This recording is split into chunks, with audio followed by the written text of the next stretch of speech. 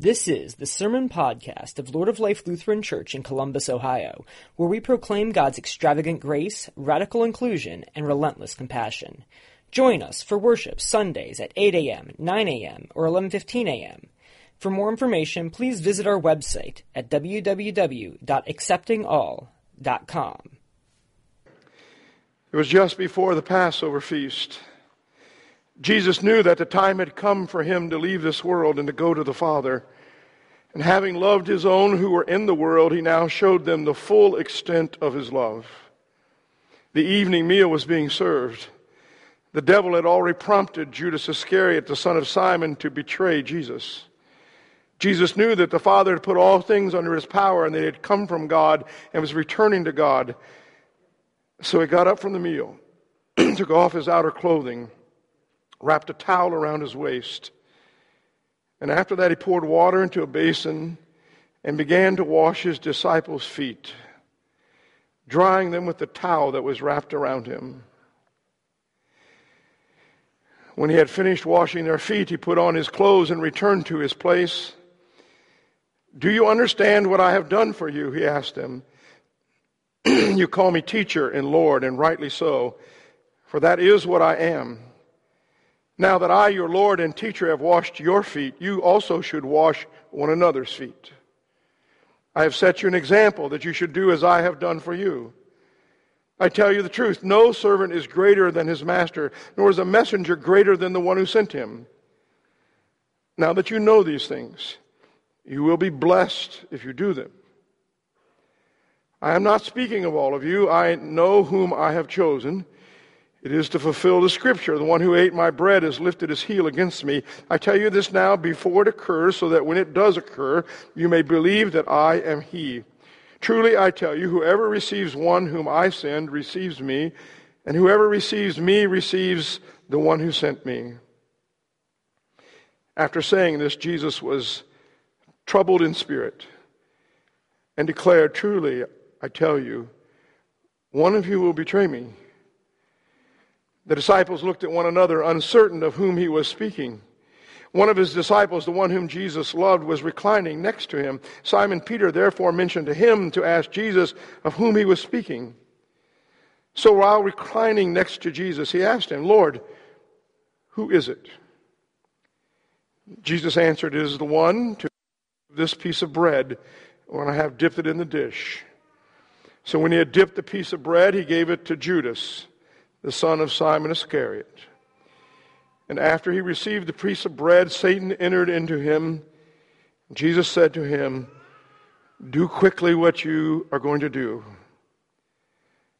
Now no one knew at the table why he had said this to him. Some thought that because Jesus had the common purse, Jesus was telling him, "Buy what we need for the festival," or that we should give something to the poor. So after receiving the piece of bread, Judas immediately went out. And it was night. When he had gone out, Jesus said, "Now the Son of Man has been glorified, and God has been glorified in him. If God has been glorified in him, God will also glorify him in himself, and will glorify him at once. Little children, I am with you only a little longer. You will look for me. And as I said to the Jews, so I now say to you, where I am going, you cannot come. A new command I give you. Love one another. As I have loved you, so you must love one another. By this all people will know that you are my disciples, if you love one another." The Gospel of the Lord. Please be seated. Grace and peace be yours through Jesus.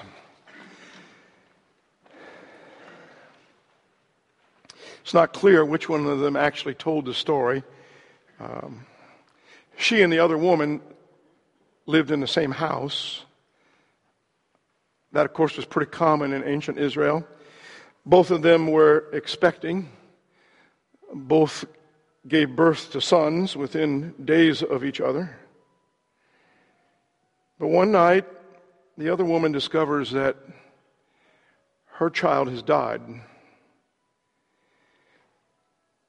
And in what has to be unimaginable grief, she takes the other woman's son.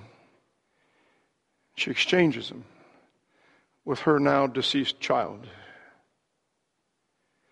The story is found in 1 Kings chapter 3. Solomon is the one who is called to settle this dispute.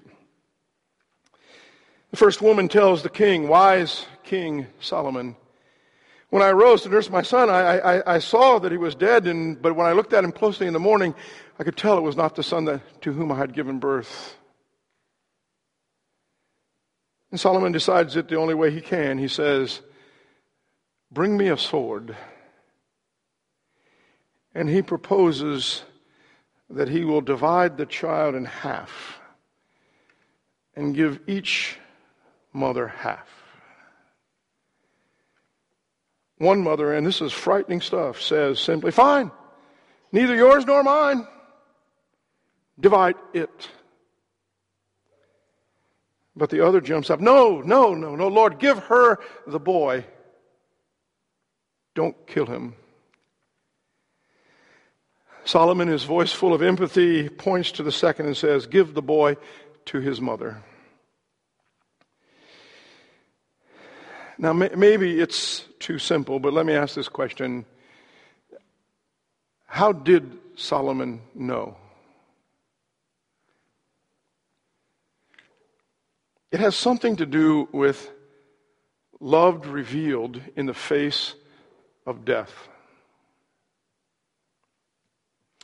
A lot of death going on in our readings tonight. First reading is account of the Passover. The night every firstborn child in Egypt dies. The angel of death passes over Israel, the chosen.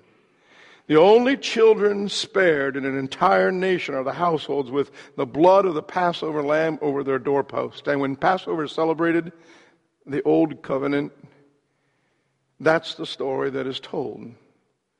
God's redemption of a people. You didn't have to be the Son of God to know that you were going to die. Jesus had been participating in some very public demonstrations, mocked the triumphal processions of Rome, turned over the temple's money changers, argued with religious authorities daily, caused a public disturbance in the midst of massive crowds in a holiday weekend, and did all of that in full view of the occupying forces, the Roman government. And the Roman governor was famous for not tolerating that kind of rabble-rousing, and definitely not at the Passover. Thousands of pilgrims pouring into a city to celebrate God violently delivering Israel from its occupiers. If you did what Jesus did last week, unless you got some power behind you, you're going to end up where Jesus knew he was going to end up. But first, in the very shadow of his own death, Jesus gathers with some friends. Remarkable in itself. I don't think he uses that term friends lightly. And I pray that we will not tonight either.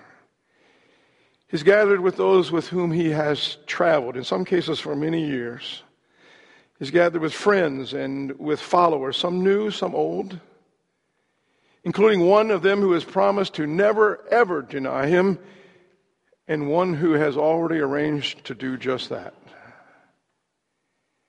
It's a night together, a last supper, if you will, together. And everything is about to change. Tomorrow it will be just Jesus in what has to be the loneliest hours of his life, a time of trial that makes even 40 days of fasting in the wilderness look easy. On what we will call Good Friday, he will hang on a cross in public suffering, deserted by every single person sitting at that table. That's tomorrow. And tonight, Jesus knows. Jesus knows what is to come. So what did that feel like? Does the chatter and the laughter of friends, does that comfort him or does it irritate him? Is it out of place or is it the salve for his soul? What's it like to know that one of your companions seated at the table will betray you, and ultimately, in fact, all of them will? I don't know. We don't know. But it's in that context, in the shadow of death, that Jesus